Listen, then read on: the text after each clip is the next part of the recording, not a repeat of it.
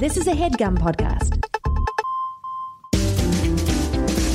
This is why you're single. This is why you're single. This is why you're single. Ba ba ba ba. This is why you're single. Ba ba ba ba. Welcome to the This Is Why You're Single podcast. I'm Laura Lane. I am the co-writer of the book, This Is Why You're Single, along with Angela Spera, who is MIA this week. But every week here on the podcast, we highlight a different dating topic. This week's episode is We All Have a History. And to help me with this week's episode, we have a very special guest host who you guys met a couple episodes ago when he co-hosted with Angela. He did such a good job. We brought him back to co-host with me while Angela's on vacation. Please welcome my husband and our producer, Nicholas. Hello. Hello. Also on the lineup, we're talking about what's new in dating news, why you might not want to show porn to your partner, and what happened when a 61-year-old accidentally live-streamed nude from her job's Instagram account. Then we're diving into the mailbox to answer your listener questions. But first, hello, wife. Hello, husband. I feel like this is like a what's it called when when TV shows do? Oh, a spinoff. A spinoff. Thank you. Yeah, I feel like this like us doing a podcast together could be a spinoff podcast. Yeah, I'm kind of feeling like one of those seat fillers at like the Oscars. Like if there's not enough people there, they rush me in and I sit down. I know this is our 92nd episode, and Angela and I have never missed an episode for the first 90. Yeah, and then all of a sudden we're like, just checking out. Yeah, I don't know. It's bizarro time. But hey, I love doing the show. So that's you did good. a good job last time. I really enjoyed. You learned a lot of tips from the dominatrix that I'm still waiting for you to use in the bedroom. Aye. It's going to be that kind of podcast, is it? Yeah. So you are our producer, and a lot of people that I meet, our listeners, are like, what's it like for you to be talking about like sex in your relationship when your husband is in the room? Yeah. So I never know how to answer that. I explain that sometimes you're in the room, sometimes you're not. Usually when I'm telling like the most divulgent of stories, you're not in the room, but sometimes you are. What's it like from your end? I don't know. I think it's kind of lovely. I guess I've said this before to you, but I don't see you talking about our life together as anything other than interesting. I also sort of feel when you're talking about it, I want you to talk about the truest thing. I think that's the best thing for you to talk about. It's the most interesting podcast, but also it's the most honest thing. And that's kind of what I want you to do. And I feel... You're a good man. I guess. I feel kind of abstracted from it in a way. I don't think that because I feel like it's your story. And you should tell your story how you want to tell your story. And that's sort of how I feel about it. Have I ever talked about anything on the podcast that you haven't wanted me to?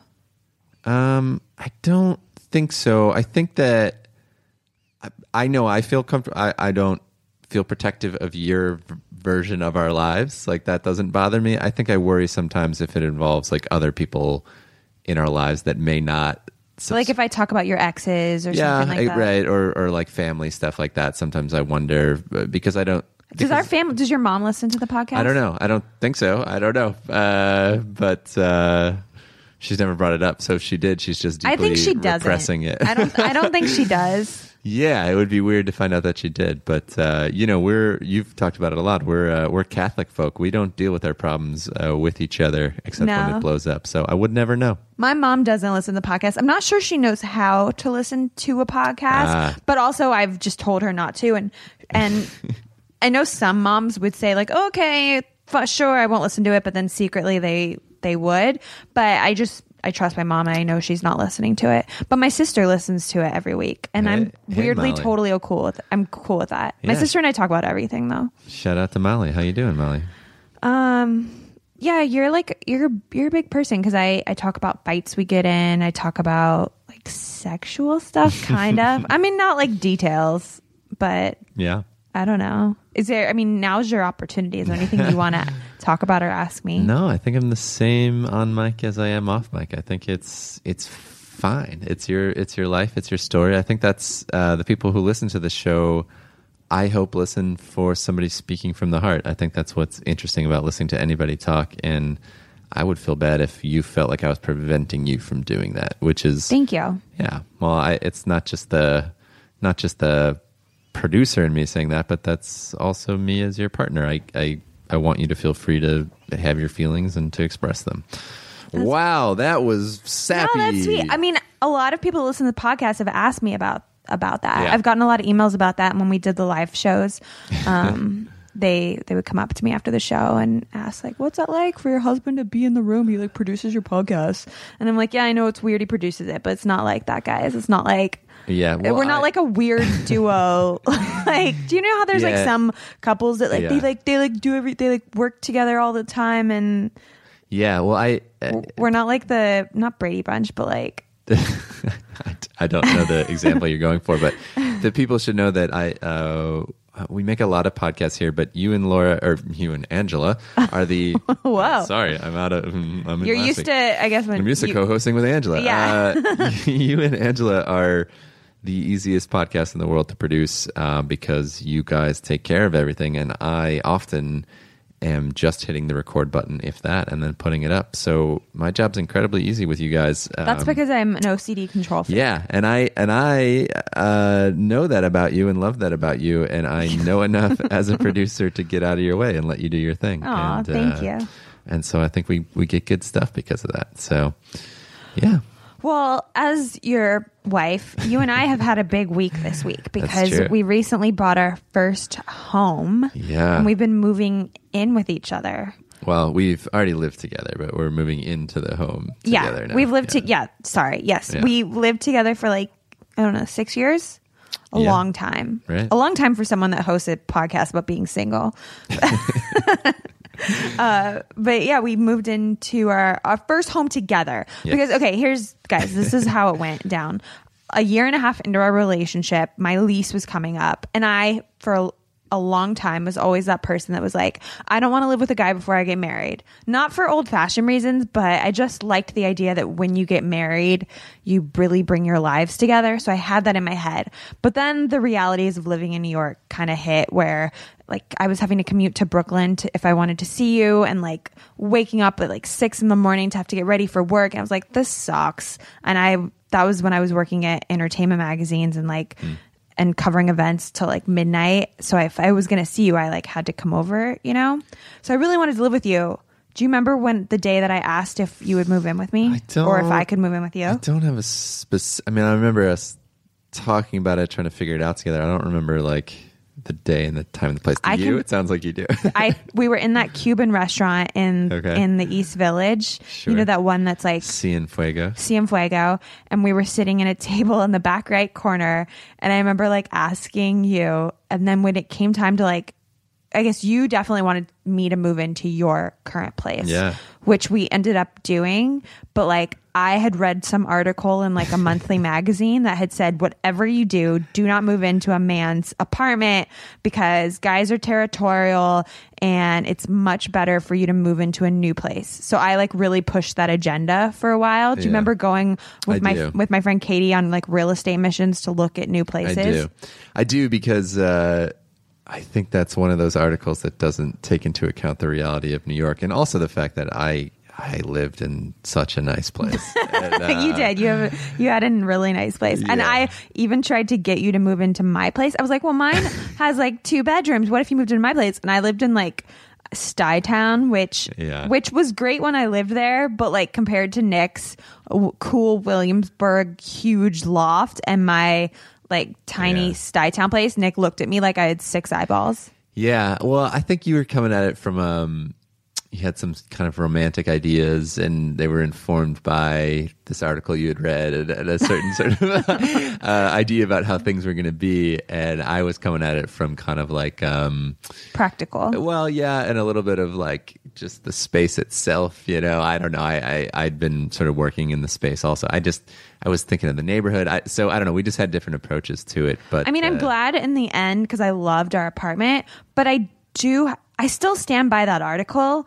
Obviously, things turned out well for us. We ended up getting married, but I remember that first year, or the first year was like really hard adjusting to living together. But I think that that's true regardless of where you're living. I mean, I think that But I still think the idea of like building a life together or building a new place together, a new apartment would have maybe made it not as hard. You don't think so? I just disagree. I think we just there was just the reality of what we had, which was a nice place for an amount of rent that was going to be stable compared to other places that were going to go up. So yeah, I think about it all from the practical point of view of like, it would have been a big shift. It would have added even more struggle to a new time in our life that we were coming together. And I feel like the first year of figuring out how to live with somebody is complicated because each individual person has. And I didn't know how to talk about things. Like I would see like I would work all day and then I'd come back and like the laundry bag still wouldn't be like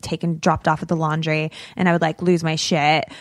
I was like passive aggressive. I think I wasn't that good at communicating. Well, on topic for this episode, I also went into this conversation with you with a knowledge of having lived with a partner before and in a really bad scenario, meaning like should not have moved in with that person, got sort of stuck in an environment where I felt like it was hard to get out of that because of the problem of, well, and she wasn't paying rent, and you didn't know how to like tell her to leave, or you didn't know how to break up with her. Well, I don't. I mean, this is probably getting to the territory of not throwing someone under the bus, but I just think that the feeling of like I'd tried to live with somebody before and it didn't go well, and so yeah, I think part of me was like, oh boy, this. But, I felt very differently about you. And I think that you said yes immediately. Yeah, because I think like I knew how I felt about you. And I also like,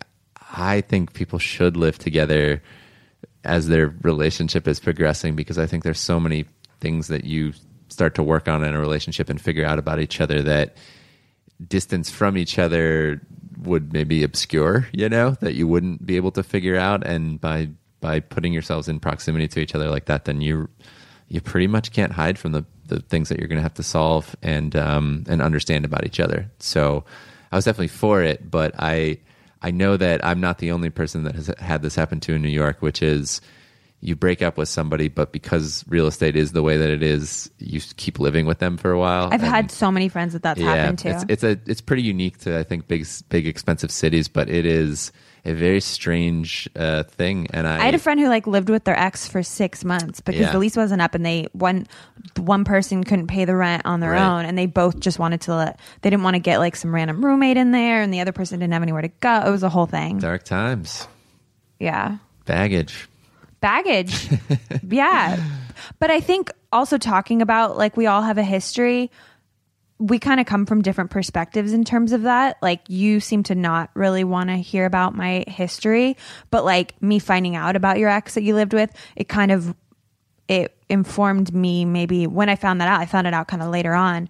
It made me maybe I think a little bit more empathetic to however you would act or respond to things when we were living with each other. I'm a big proponent of, I think it's helpful to know certain things about people's history, but you kind of are the opposite. Would you agree with that? No, I think that... Never mind then. No, I think that I respect that your history is yours and the things that you share are up to you to share. But you don't seem curious about them. You never ask me questions. Yeah, I'm not... I guess that's what I mean. I think it's...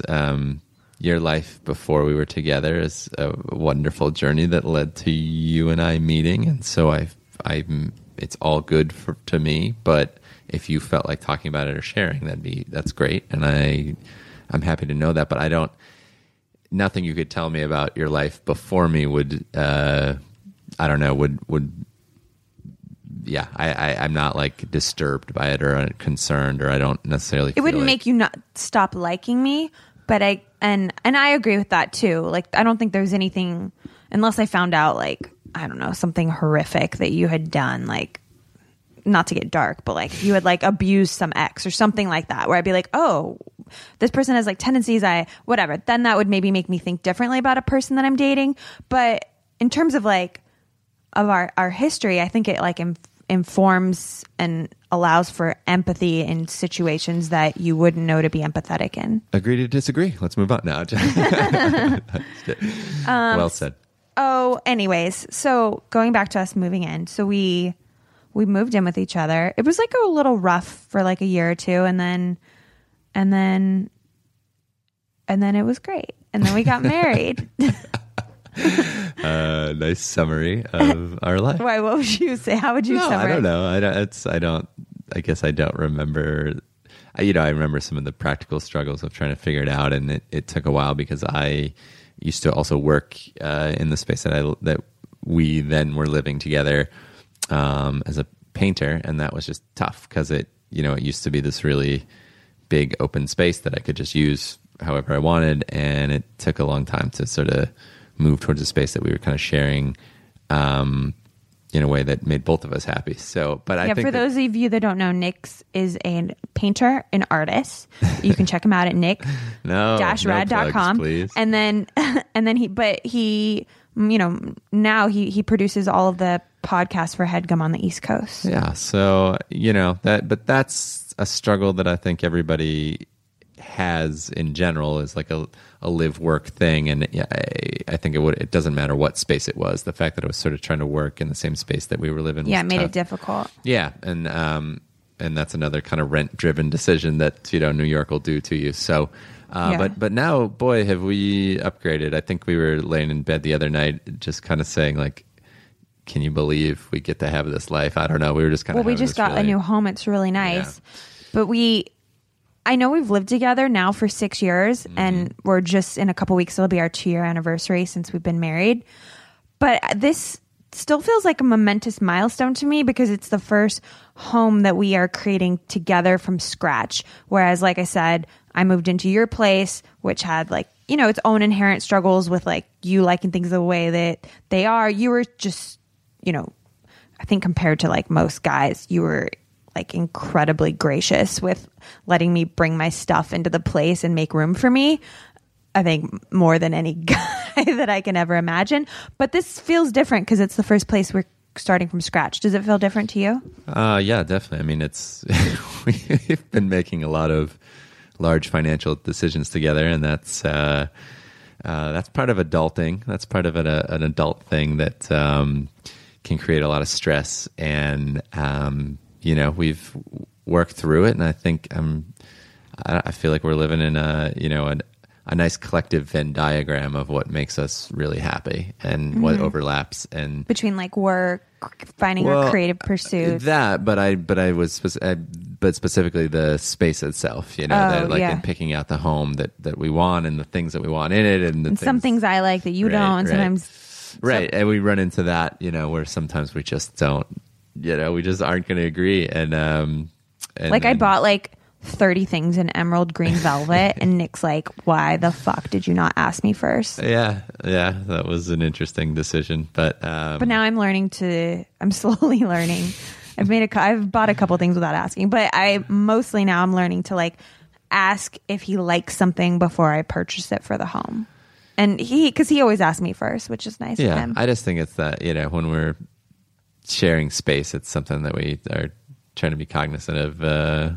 I guess I'm used to like movies where it's like the girl does all the decorating, or like my mom decorated the whole house and my dad didn't even care. And your mom decorated her whole house without even care. It's like a generational thing. I do think that you take a certain kind of gender role thing along with you. I know, it it's bums bad. Me out a little bit because I feel like I hate to play into gender stereotypes, and then I find myself doing it. Yeah, it's really bad. I get a little bummed because I think that I'm above that. Yeah, I think you are in your day-to-day life and the way you talk about people's lives and their feelings. That's and our relationship is so anti-gender stereotypes. Like, you're never like, cook for me, bitch. Wow. Yeah. No, I've never said that.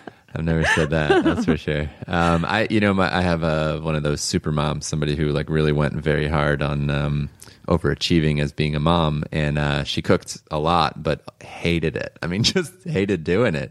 So now when I want to cook and I'm like trying to do something nice and I'm like, I want to cook you. He's like, but you really don't have to. Yeah, please don't. And I'm like, can you just like say thank you and can we enjoy a nice meal together? It stresses me out when you want to cook because I've internalized the anxiity that surrounds it. But I only cook when I genuinely want to. Yeah, well, it makes me happy to make you happy too. Oh, we're not going to get to the bottom of this well by the end of the podcast, but anyways, yes. I know I hate when I play into gender stereotypes where I'm like, guys aren't supposed to care about decorating, which is like just like the most antiquated, horrible thing for me to even think. And I don't genuinely believe that, especially because I'm married to an artist who obviously cares about aesthetics. Yeah, I put 6 years of education and almost a decade in of being an artist and a painter and caring about light and space and color. I mean, it's right down my main street to care about what we put in our. But on the other hand, I have a penis, so I guess I shouldn't care. I don't truly believe in playing into the gender roles. Get in the kitchen, woman. Why are you still talking right now? I feel bad whenever I think that. Okay, we got to move on, but I just have one last question because we're spending a lot of time on the interview portion, but I kind of get to. I'm trying to like take advantage of this because being interrogated. I get to like normally I'm silently judging behind the. Well, if I try to ask you these questions when there's not a mic, I feel like you'll be like, why? Oh yeah, and now there's a reason for them. When I'm not on mic, I just shut down. I'm silent and dead faced. Kinda. When you're on the mic, you have to answer the question. Oh boy. Okay, my last question for you during our interview portion of this podcast that I've extended longer than I think any guest on our podcast ever. 2-year anniversary is coming up. What's it like to be married to me? It's wonderful. It's I don't know that I feel crazy different about being married to you than I did about dating you. But I think that's because it doesn't feel different because a lot of people ask me that. They say, does it feel different to be married? For me, no, because I think really early on into our relationship, I felt fully heart and soul committed to you as my partner and my person in life. And so I think that the difference about being married and kind of putting that around it feels more outward. It's to other people, it's a way I describe you to other people. And that said something in terms of the society, the people that I know, the friends that I have. Commitment to me. That's of what how I'm people saying. Perceive how people your perceive commitment to it. me. Yeah, not mine. And in terms of like our age and that kind of thing. And so the effect actually is outward, but it's definitely for me not. But also, if you like change your mind, it's a little harder to get out of it. Let's be honest. Okay. Yeah, I suppose that's true. But I think that, I don't know. I think that I don't feel a huge effect of being married is different from Have I acted differently being married? Yeah, maybe a little. I don't know. I think that maybe a little bit less. I don't know. That's a good question. I don't know. Do you feel different? I'll ask you. I mean, I hate to play into this because I definitely what I believe and like what I like preach is like, you don't have to follow like societal standards. Like, don't get married if you don't want to. Like, obviously don't have kids if you don't want to. Date 5 people at one time if that's what you want to do. Like, open-minded. But I definitely I feel a little bit more secure if I'm being honest. And I hate that because I mean, I don't want to hate that, but I don't want to play into like societal expectations and like the idea that like you have to get like married by like a certain age and this and that. And we've done podcasts on like whatever. I feel a little bit more secure being married, and I don't know why, because you've done nothing to make me not feel insecure, but I feel a little bit more like at ease in our relationship, I think, than I felt. Yeah, that's your truth. I think what's nice about loving somebody and caring about somebody is that you can be sharing the same experience and have separate truths about it and respect the other person's. And so I think that like your experience, you have to be so perfect. I'm not perfect. You always say the perfect thing. But I recognize that the feelings about this come from a place that means something to you, and that's important, and I can sort of on my own terms disagree with the content of it, but I recognize it like it means something to you, and that's great. Like, it makes me happy to know that you feel a sense of security that you didn't before, as opposed to like mad that you didn't feel that before, So. Yeah. When did you know you wanted to marry me? Because a lot of people, like our parents, were like, when's he going to propose? When's he going to propose? Because I think it was like 5 years. So I'm curious when a lot of people will email in saying like, when should I expect, him to propose? And I have friends that after a year and a half are like knocking on. So it's different for everybody in every relationship. But how is it for you? I don't know that because I think that, marriage to me is,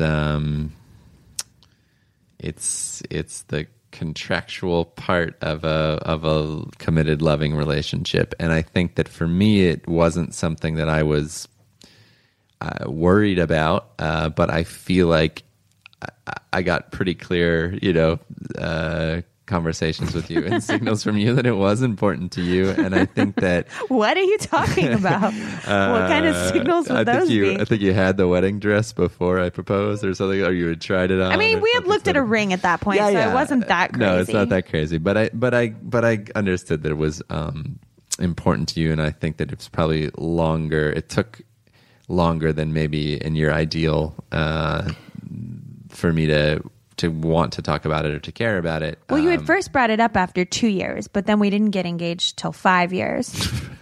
No, I'm just... You have a chart and a graph out right now. I know. I think that I'm just curious. A lot of people ask these questions, and I'm curious because marriage has not changed the way you feel about me and our relationship, and from like pretty early on, you knew you wanted to be with me. So I'm always interested in...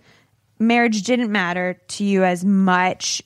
It was an outward thing. Mm-hmm. So I'm curious at what made you wait till when you waited? No, I think it increasingly was clear to me that it was really significant to you, and I recognize that. And I think that the last thing in the world that I would want is for you not to believe that I loved you in the way that you wanted to be loved, and that was something that was easy to overcome because I felt like our lives were, merged and we were together, and it seemed it seemed like there was no time before that I like. But I think having gotten married before that would have been a bit of a leap emotionally, not like that I wasn't connected to you, but that we would just be like, we haven't solved some of these big problems. And as you know, at a marriage, we're for the rest of our lives going to be figuring things out together, and hard things still come up, and we still all of a sudden are angry at each other for reasons that feel like, oh, we should be past this or whatever. And so I think that, I don't know, to me, it just seemed like we kind of hit the progression of like where we were at in our lives. And as two people trying to, become adults together, I guess all I can say is it just seemed clear to me that was the right time. And there was a bit of like traditionalist stuff that had to happen, and that I think I had a hard time overcoming, which is like, the idea of a big old wedding and all that kind of stuff was a little tough for me to. You're a good sport. Yeah, because I knew it was important to you, and we had a big ass wedding. We really did. We like went all in. Yeah, and I knew. You never told me you didn't want to have one though. Yeah, I don't know. I don't think that I was. I don't think I was the guy driving that agenda. So I think. But you had fun. Yeah, absolutely. I'm telling you, had fun, right? Yeah, it was beautiful. It was fun. Yeah. It was so much fun. Yes. Okay, wait. I lied. I have one last question. Oh my okay. God. You know what? For somebody, can we just do like an hour-long interview portion? For somebody who's so OCD about her little agenda that she wrote out here, we've completely blown through it. I know. I wrote like 6 to 10 minutes for the interview portion. Okay. That's okay. I'm having a great time. Okay. Lastly, sure. You really are like my dream guy in terms of like when I used to like write down what I wanted in a person, it was like someone that kind of looked like. Stop right there. Well, as like a little teenager, you know. But this is all right. I could preempt the question by saying that this is not something that young Nick ever did. I never wrote down descriptors of a person that I imagined. All right. So well, anyways, I can preempt your question. You were like molded out of clay for me. I wanted someone that was like creative spirit, who was like also kind of looks like you. Like I'm really into the long hair look. Kind of like someone that like looks like they're a musician, but they're not. But then they're also like an intellectual. So like I always used to date. I dated like creatives. I dated lawyers, and I dated like athletes. Like I always dated like a mix of people because I could never find. There was never one person that fulfilled all of the needs. And then I met you, and you're an intellectual. You're creative, and you also like sports, but not obsessively. So you kind of like fit all of the things I would date in a person. But like, am I like not? I'm a confident lady, but like, I'm like, really your dream girl? Am I your dream girl? This is such a hilariously loaded question, and also engineered completely wrong. How should I have? No, it's like I mean, is there like a Victoria's Secret model that would really be your dream girl? This is like a clear trap question that you should be disbarred from podcasting. Why? Because you're. Well, answer it anyway. Yeah, I will. That's not how I walked through the world. Like I said, as a young child, I didn't sit there and write qualities of a lady. Qualities of a person that I was looking for. What happened in my life was that I met you and I fell in love with the person that I met. But you had to think of what the type of person you wanted to date. I'm sorry to tell you that my experience is different than yours. Like I don't. I've dated a variety of people in my life, and I dated them because I met them, and in that moment was compelled by something in them, whether I could recognize what that was or not at the time. And I think that I don't really look at. I feel like it's unhealthy is not the right word, but it's not strengthening of an affection for somebody to take their qualities out of the context of who they are and say, oh, this person could be more like that, or there's this other person that's like that. That to me feels like a road to emotional disaster that I'm not interested in walking down. So I feel like what I can say to you is you are my perfect person, and I feel like that was such a good answer. Yeah, but I feel like it comes from a place of meeting you, learning who you are, and loving who you are, and not from trying to predict who I wanted you to be. Thank you for loving all of my history. See, I brought it back full circle. Long segue to the episode. That was my whole plan. Wow. To bring it back to the episode. That was beautiful. No, but just to say, I agree. It's not healthy to be like, oh, I wish this person was a little bit more like this. Yeah. I agree with that, because you have to. This whole episode is about accepting people for who they are with all of their flaws and baggage, and anyways, okay. All right. This podcast is going to be 3 hours long, so we are going to jump into. Thanks for being a good sport, by the way. It was fun. I loved it. Let's jump into what's in the news. I almost said Angela. I miss her so much. Yeah. Oh, she sent us a note and told us not to have fun. Oh no, that's just like your note that you sent to. But her note was just for. I think my note was like a paragraph. And you threatened to murder us. Yeah, she didn't threaten to murder anybody. Great. When I was missing from the podcast. All right, what have you been reading about in the news? Okay, so this week I've been reading about the case against showing your porn to your partner, which is in New York Magazine, and it's by Priscilla Pine. And Priscilla writes, she starts the article off by talking about how she was dating a now ex-boyfriend long distance, and she asked him to share his porn with her as a way to kind of bridge the digital physical divide. And so he sent a POV. Do you know what that is, Laura? No, what is that? Point of view video of a man finishing into a woman's mouth without her assistance. So it's like he had like a GoPro or something along those lines. It's a genre of pornography. The writer Priscilla just didn't get it. She didn't get why that was his fetish. She didn't understand why, of all the possible porn that he could be looking at or that he could send to her, this one of a guy finishing himself, whatever. She just didn't get it. It kind of disconnected her. And she writes about how that women's media had been telling her since she was 15 years old that it was a good idea because it created a dialogue about people's desires and sexuality. But her conclusion was that some things are better kept to yourself.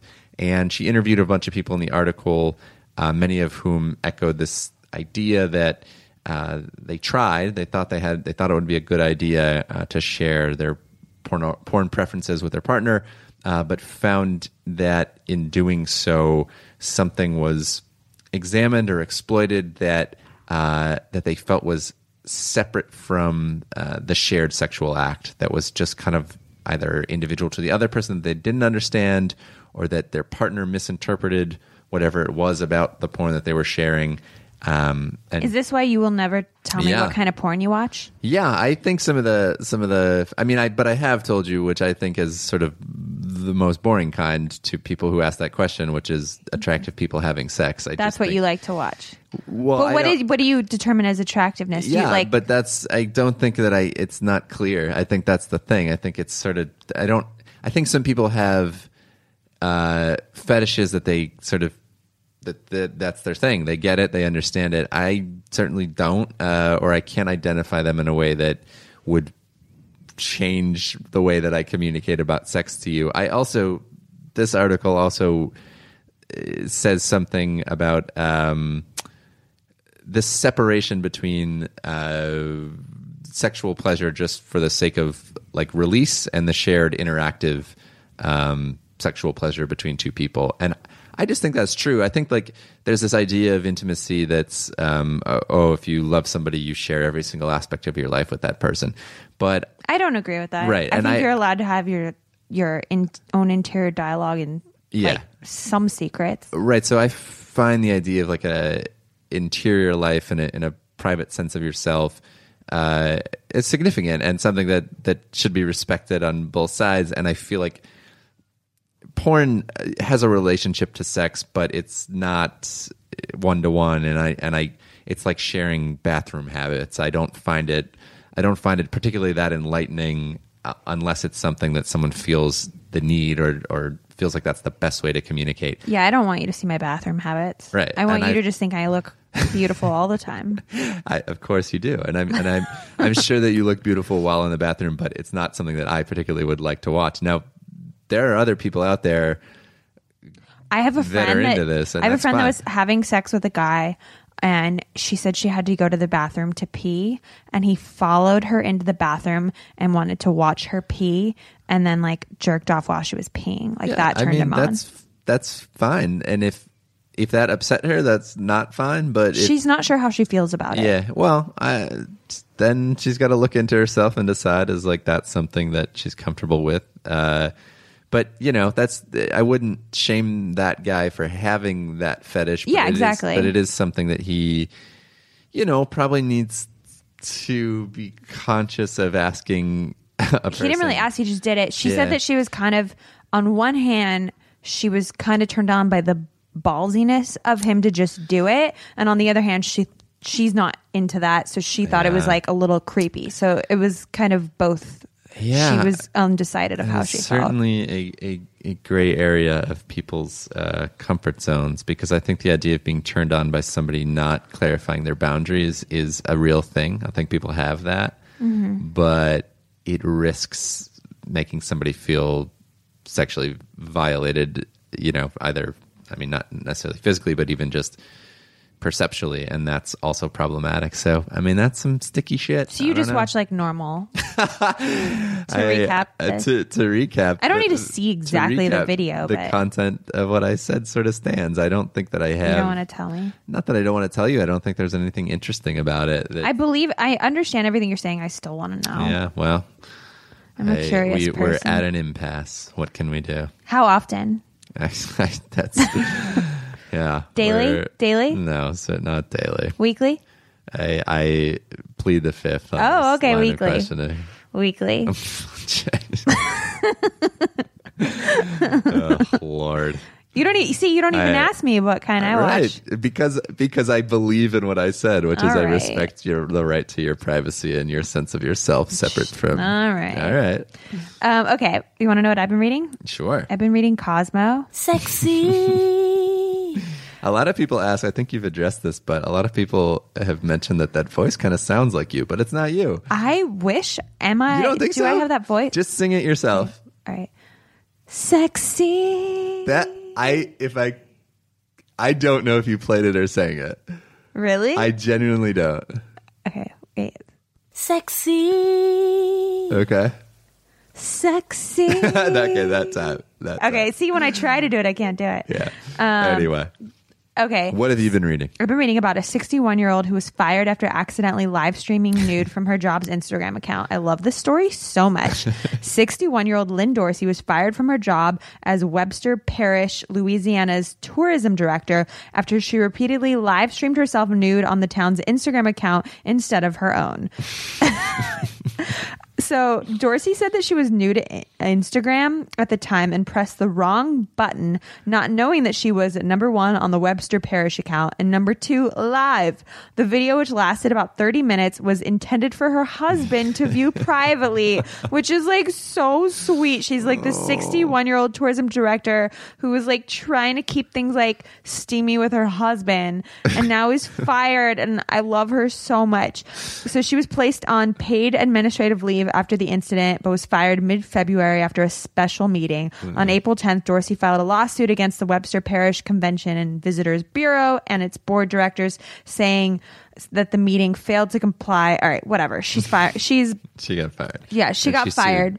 So she said it was a horrible, honest mistake. Yeah. I am mortified. I would never send that type of content out intentionally. And I just, I understand both sides of this. Obviously, you kind of have to fire her after this incident. Like, you really don't have a choice. But on the other hand, like, this sweet woman was like trying to keep things sexy for her husband. Why do you feel like you have to fire her? Why do we have to fire her? I mean, they're just like, when it's like any like government agency and their like children could be watching this Instagram account because it's like a city Instagram account. It sounds like you kind of like, it's like you kind of have to, right? Like you got to save face as the tourism director of whatever Webster Parish, Louisiana. Do you disagree? No, I'm just heartbroken by this story. It's so sad. She's so sweet. I hope that Lynn has landed on her feet or on her back, whichever she prefers. Hey. No, I don't. It's just such a silly thing. I mean, I think everybody who's having an active sex life or enjoys taping themselves, cool. That's awesome. It's out there. Why do we have to shoot her down? But I don't shoot her down for that. No, I mean, I understand like she kind of had to be fired in this situation. Her job sort of. But it sucks because she's 61. Like, she was probably going to retire within 10 years. And now it's hard there's a lot of ageism out there when you're looking for a job. I really hope that she finds another job that appreciates that this woman is like an open-minded sexual creature who didn't mean to do this. Yeah, we should reach out to Lynn. I would love to have Lynn on the podcast. Yeah. Right? Yeah. I know. She probably wants to put this behind her, but maybe she'd want to come on. All right. It is time for us to jump into the mailbox. But first, let's take a quick moment to thank our sponsors. We would also like to thank Aptiv. Aptiv is an audio fitness app that combines the instructions of a personal trainer with perfect playlists to create workouts that are gonna make you work harder. Because you know that drive you feel to work out harder in a class or in a personal training session? I know that I do. That's why I go to a lot of classes. But sometimes I really just want to work out from home, but I still want that motivation. That's why I use Aptiv. Aptiv delivers that experience straight to your earbuds by syncing the motivational guidance of a trainer with the perfect playlist to bring you an elevated on-demand audio fitness experience. It is so cool. From beginner stair climber classes to high intensity elliptical workouts and energizing yoga flows, which I am all about. You guys know I love my yoga. I go like 5 times a week.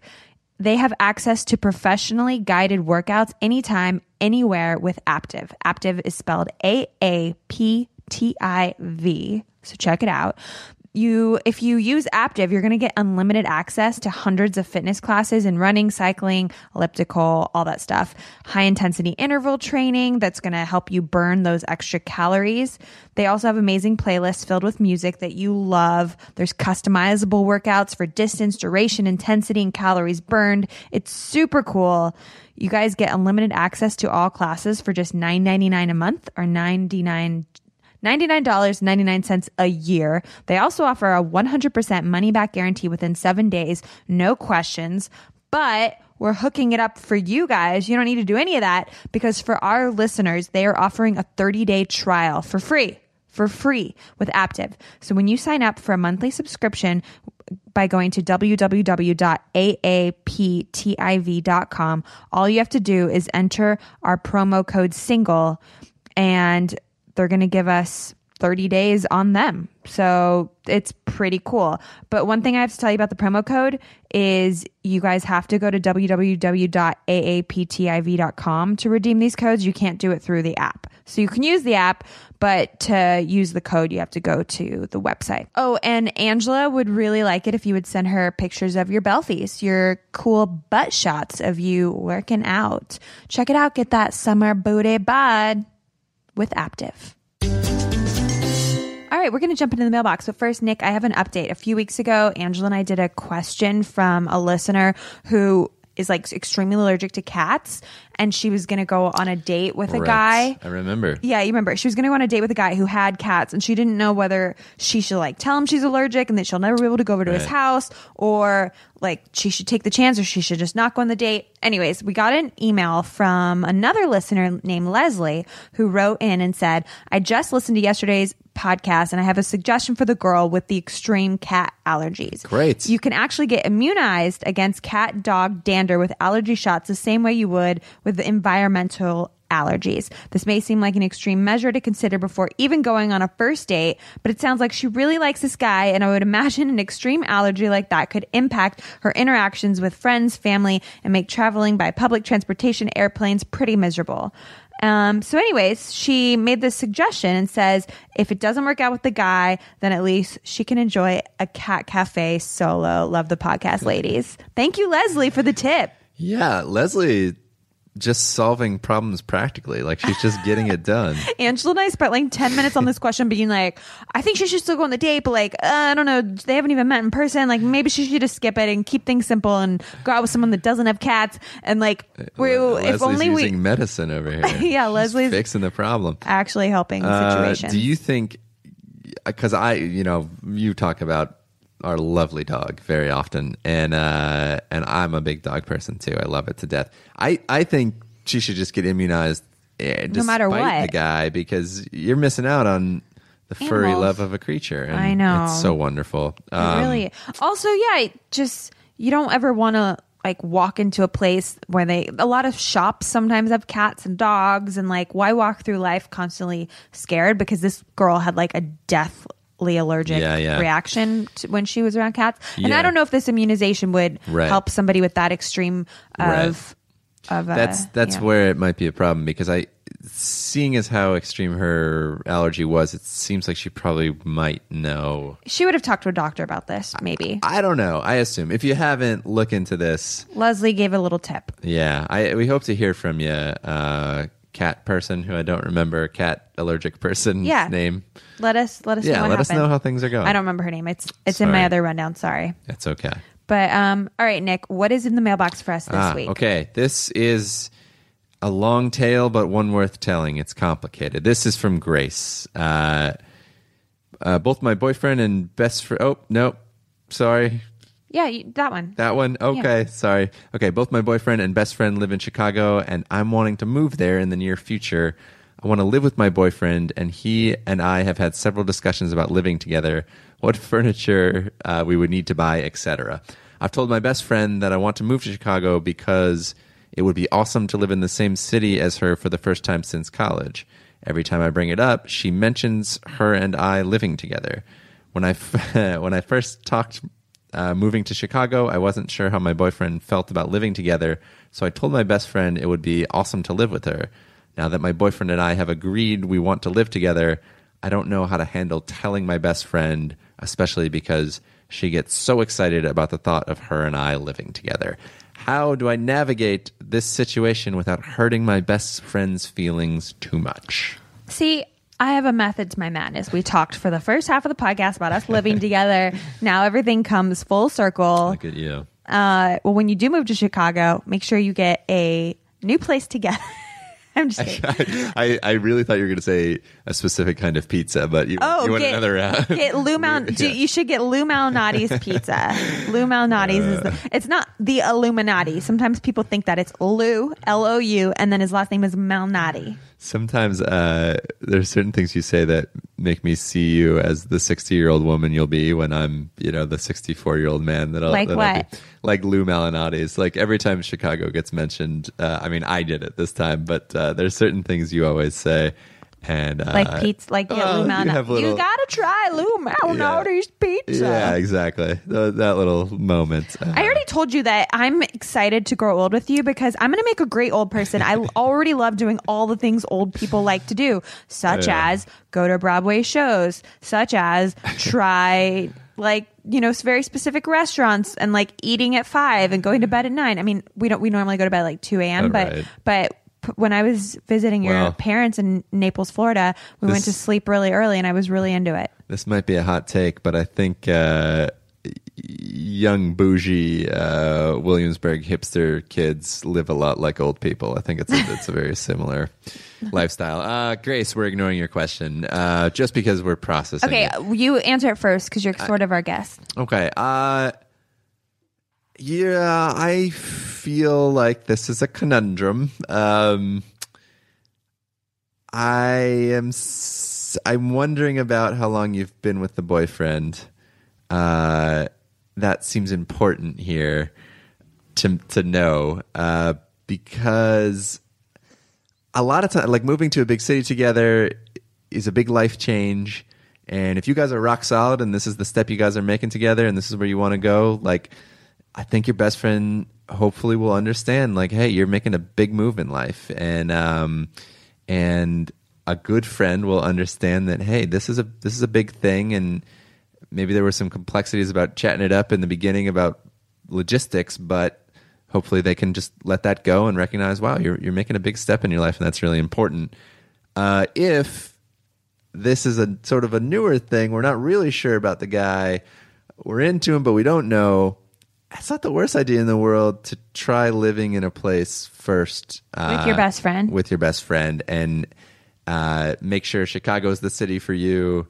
This guy's the guy for you. I guess it's really dependent on where you're at in your relationship. Yeah, because that would suck if she goes there, she disappoints her friend and says, I can't live with you, I'm living with my boyfriend. They move there together, they break up, and then she runs back to her best friend and is like, oh, hey, now I want to live with you. And the friend's like, I'm not like second fiddle here, okay? Yeah. Because friends get really sensitive about that. They don't like being like, Yeah, I mean, I still think in that context, the friend... who know the situation might be that now the friend has another roommate and it doesn't work out, whatever. Yeah. But I guess my advice is to the friend. The friend hopefully is understanding of Grace's spot here, because if she's ready to make the choice to move in with somebody, that's a big life decision, and hopefully the friend is going to understand that and stick by her through it. Yeah, I wonder if her best friend has met the boyfriend. I would assume that they that she has, which is why I wonder if she likes him.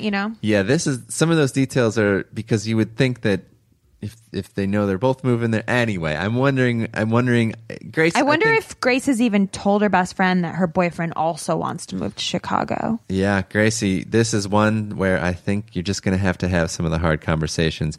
I think you got to put it out there with a friend, hear what she has to say, and make your call from there. Yeah, I would just like on the phone when you're talking about Chicago, be like, oh, I'm so excited, and talk about all the things you're going to do with her in Chicago. And then I would just say, let's say your boyfriend's name is Jesse. Be like, hey, so Jesse asked me about living with him in Chicago. Like, what do you think about that? And kind of like bring her along in the dialogue of your decision making about whether you want to do that or not. And I would kind of say like, what do you think? And maybe she'll say like, I think that's a great idea. Obviously I want to live with you, but and maybe she'll say like, I think that's a horrible idea. And then you'll kind of say like, yeah, I don't know. I'm considering it. I don't know. And then just at least that way she feels a little bit a part of the decision, and she'll be a little bit more invested in when you decide to live with your boyfriend, if that's what you end up doing. But I think bringing your best friend along in the decision making will make her not angry at you. It'll make her feel like she's a part of that decision.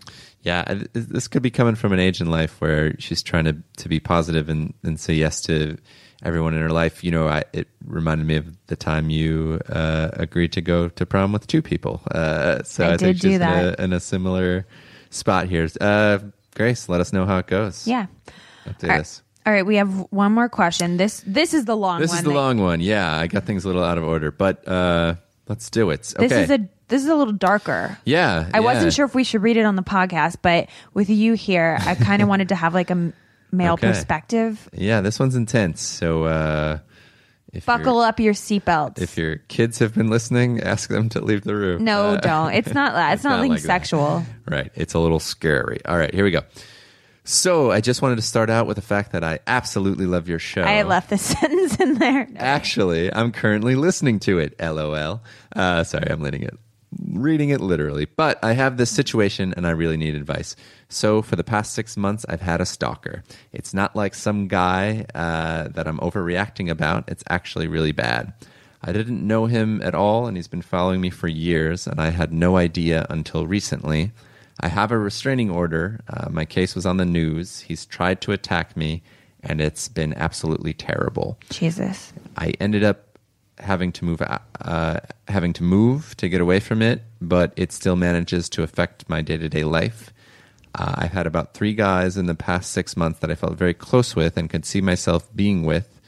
Backstory: I got out of an abusive relationship 2 years ago and haven't really felt close with guys or really liked anyone this whole time until now.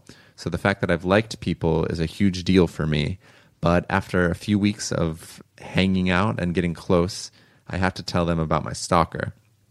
I don't want to, but since it's a huge part of my life, I can't have them post snaps or post on social media about me or even really tell anyone where I live. Which makes sense logistically of why she has to tell them this early. Like, they can't be posting on pictures on Instagram.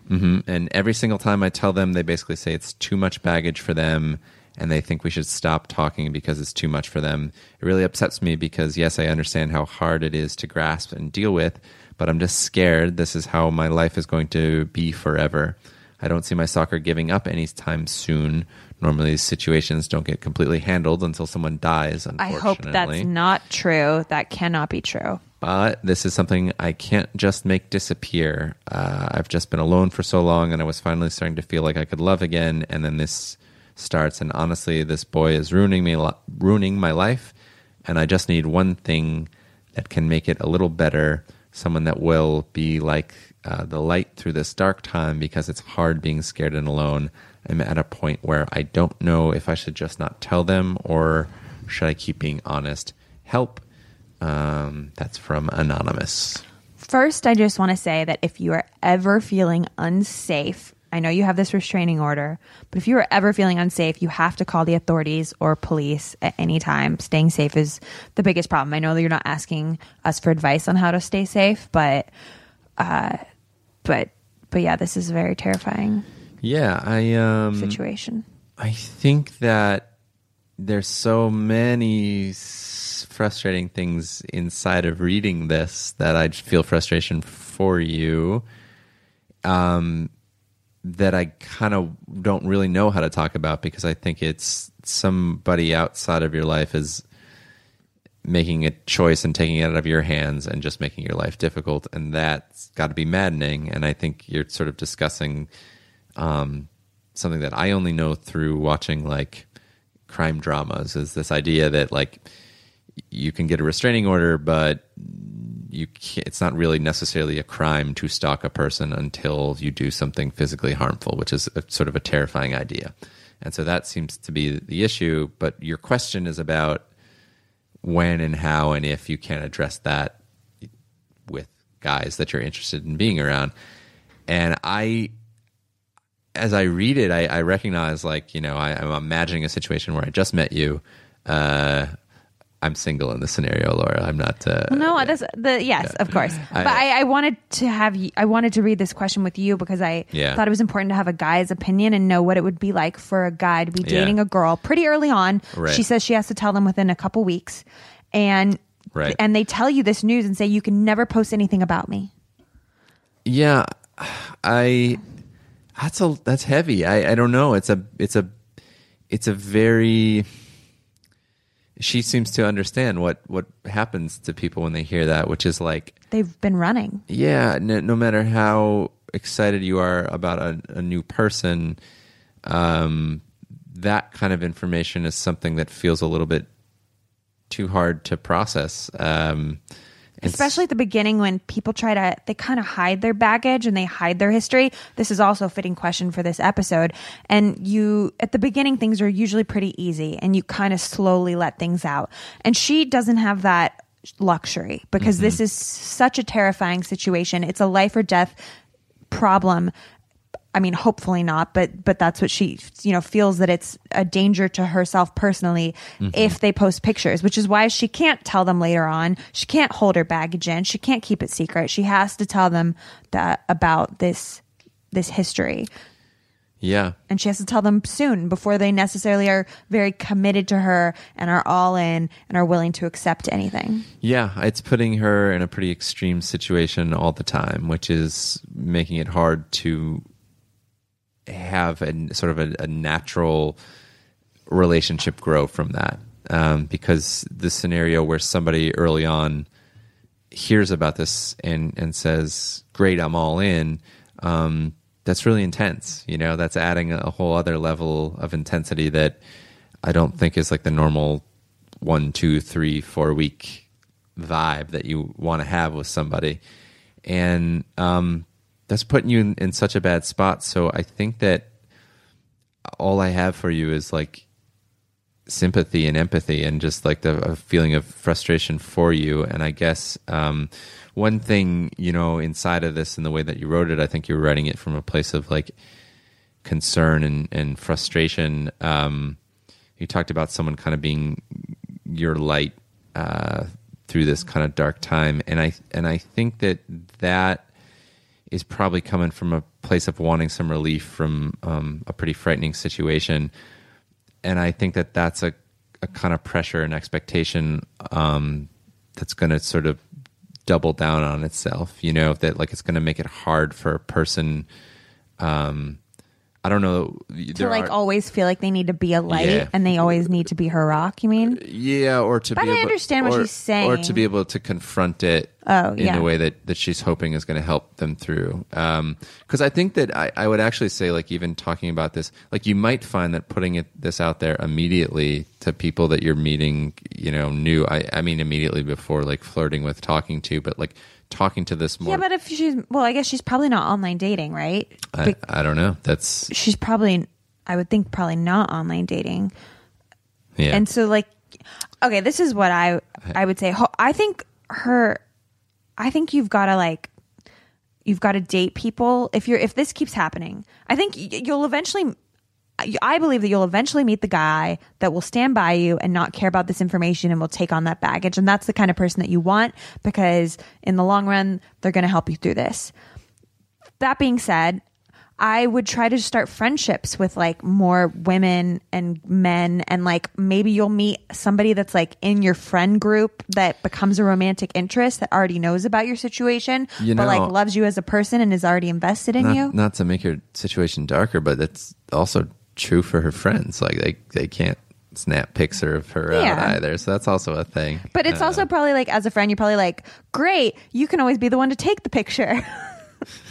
Right, if we're going for practical solutions, then I'm just saying, like, I'm sure her friends are nice and they understand, and they're like, okay, cool. Like, her name's anonymous, but let's say like her name's Julie, which it's not. Julie always takes the pictures. You also need to date Liam Neeson in Taken, or like a military dude, or a Navy SEAL. Let's find some protectors. Yeah, some dudes who are down to get dirty. I would just look at expanding your friendship circle with people that are like good, kind people. And once they know you and they've like fallen in love with you as a person, they're going to take on this baggage and they're going to want to stand by you, and they're not going to care that you have a stalker, because they're already going to like, I think you need to build these relationships slowly. You're right. I'm only laughing because it's like all of this just makes me be like, fuck this stalker guy. Like, what? That's so that she has to organize her life in any way. I know. Based on somebody else's decisions. Have you, as many of you know, my wife Laura has done some on-air stuff here and there. Has you, and I think many women deal with this in general, but have you ever felt stalked or made uncomfortable by somebody who kind of stayed in your...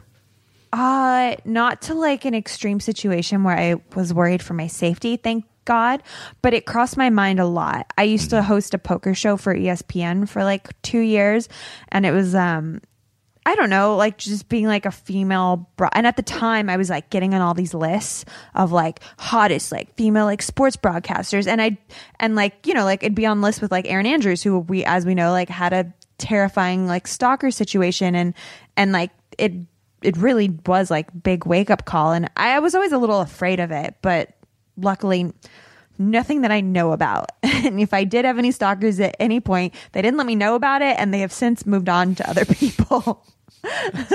So you had very respectful stalkers. Very respectful stalkers that I didn't know about. No, I didn't. Thank God. I, as a woman that has like any social media or like personality presence on air, on TV, I was always a little scared. But yeah, I'm grateful it never happened.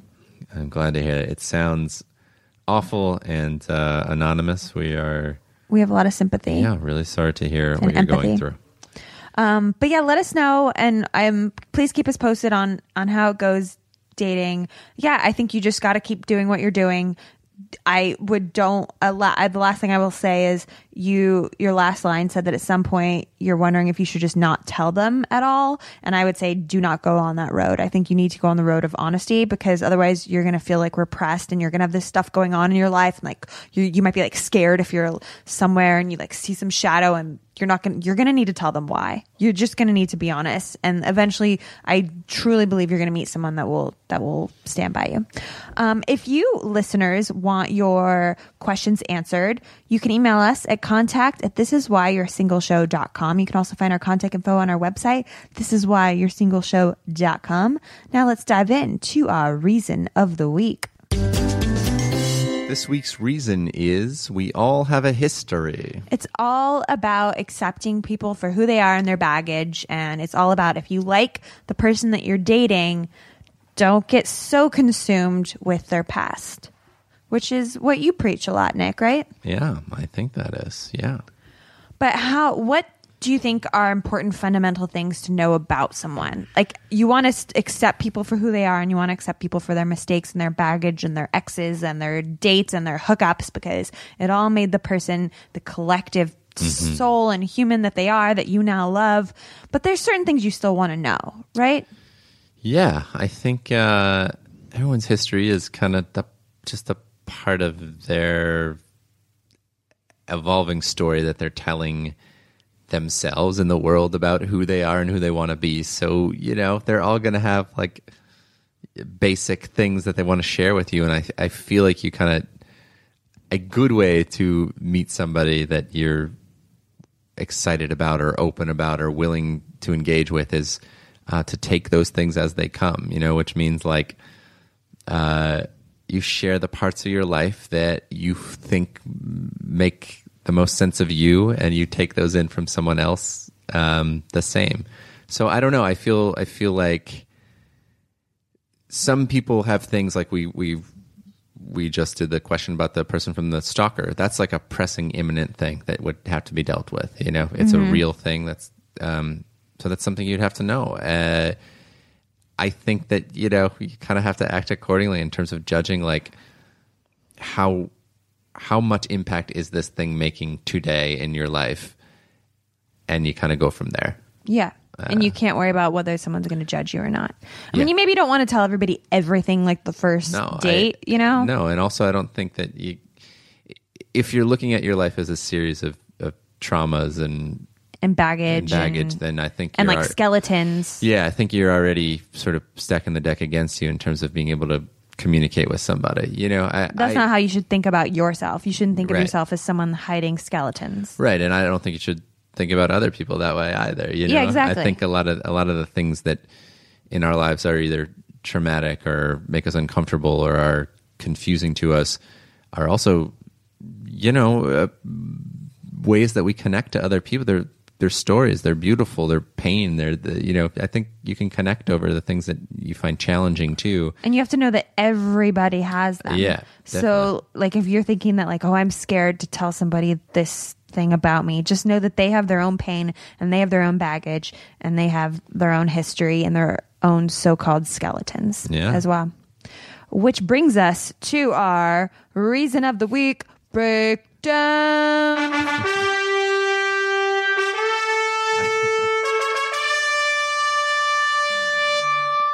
Everyone has a history. It's the collection of life events that make people who they are. Nick claims he doesn't care about my past, but where would he really draw the line? As soon as those trumpets came, I knew this was getting intense. Let's go. I've come up with a list of secrets from my past. Some are true, some are not true, but we're just going to assume they're all true. Yeah. And I want Nick to say whether he'd accept me still in a game we call okay or not okay. Are you ready to play? Sure. Number 1. Okay, you can't look at these. Okay. Number 1, I have a restraining order against me from an ex-boyfriend. Okay or not okay? Yeah, that's okay. I mean, that's not your fault. Yeah. All right. I had a baby and I gave it up for adoption. Yeah, that's okay. I mean, that I would want to know about your life. How early? Like, what if I told you now I had a baby that I gave up for adoption and we've been married for 2 years? I would wonder why it took so long for you to say that, but I think I would also know. You would be okay with it? Yeah.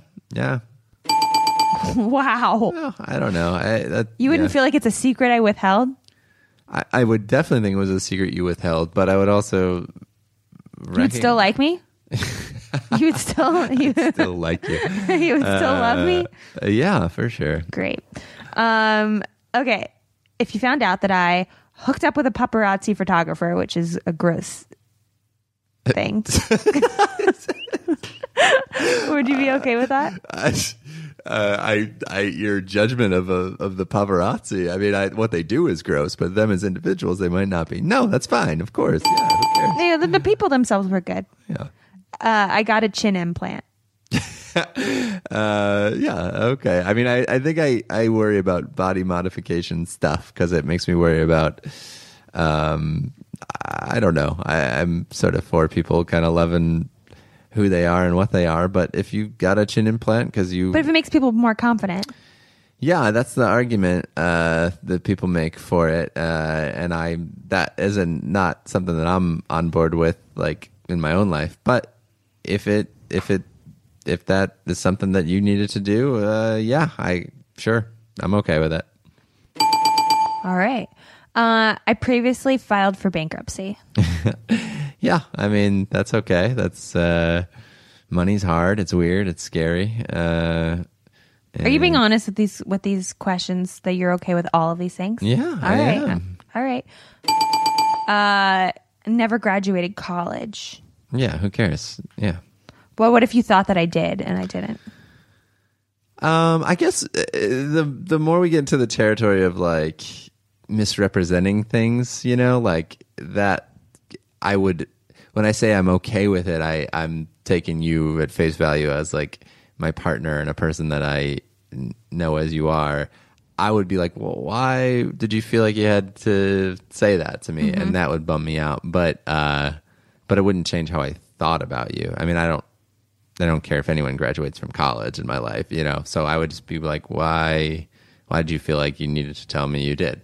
And I would want to have that conversation, but I'm okay with it. I'd just be like, oh, that sucks that you didn't feel comfortable telling me that before. But you're okay. Okay, was caught shoplifting. Yeah, fine. Who cares? Yeah. I was secretly married before you and never told you. Yeah, I think 7 years into a relationship to find that out now, I don't know that would be okay.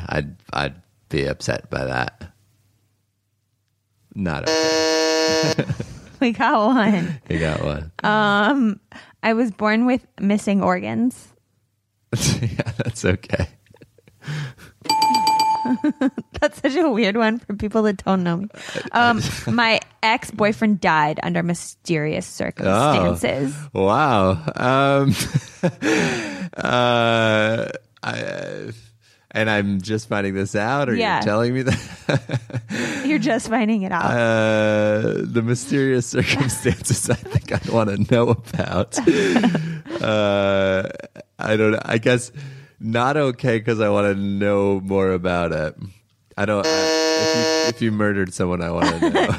All right. Well, 3 of those are true. The other 7 are not true, and I'm not telling people which ones. That's fine. That's fine. I don't need to know, as we've established. Okay. So as long as I didn't murder anybody and I was not married, you're okay. Seems like you're pretty okay with everything. Yeah. That sounds about right. All right. Well, I'm not going to tell you if I did those or not. You might not even know. Oh boy. Well, we hope this episode was good. We hope we have cleared up this week's reason.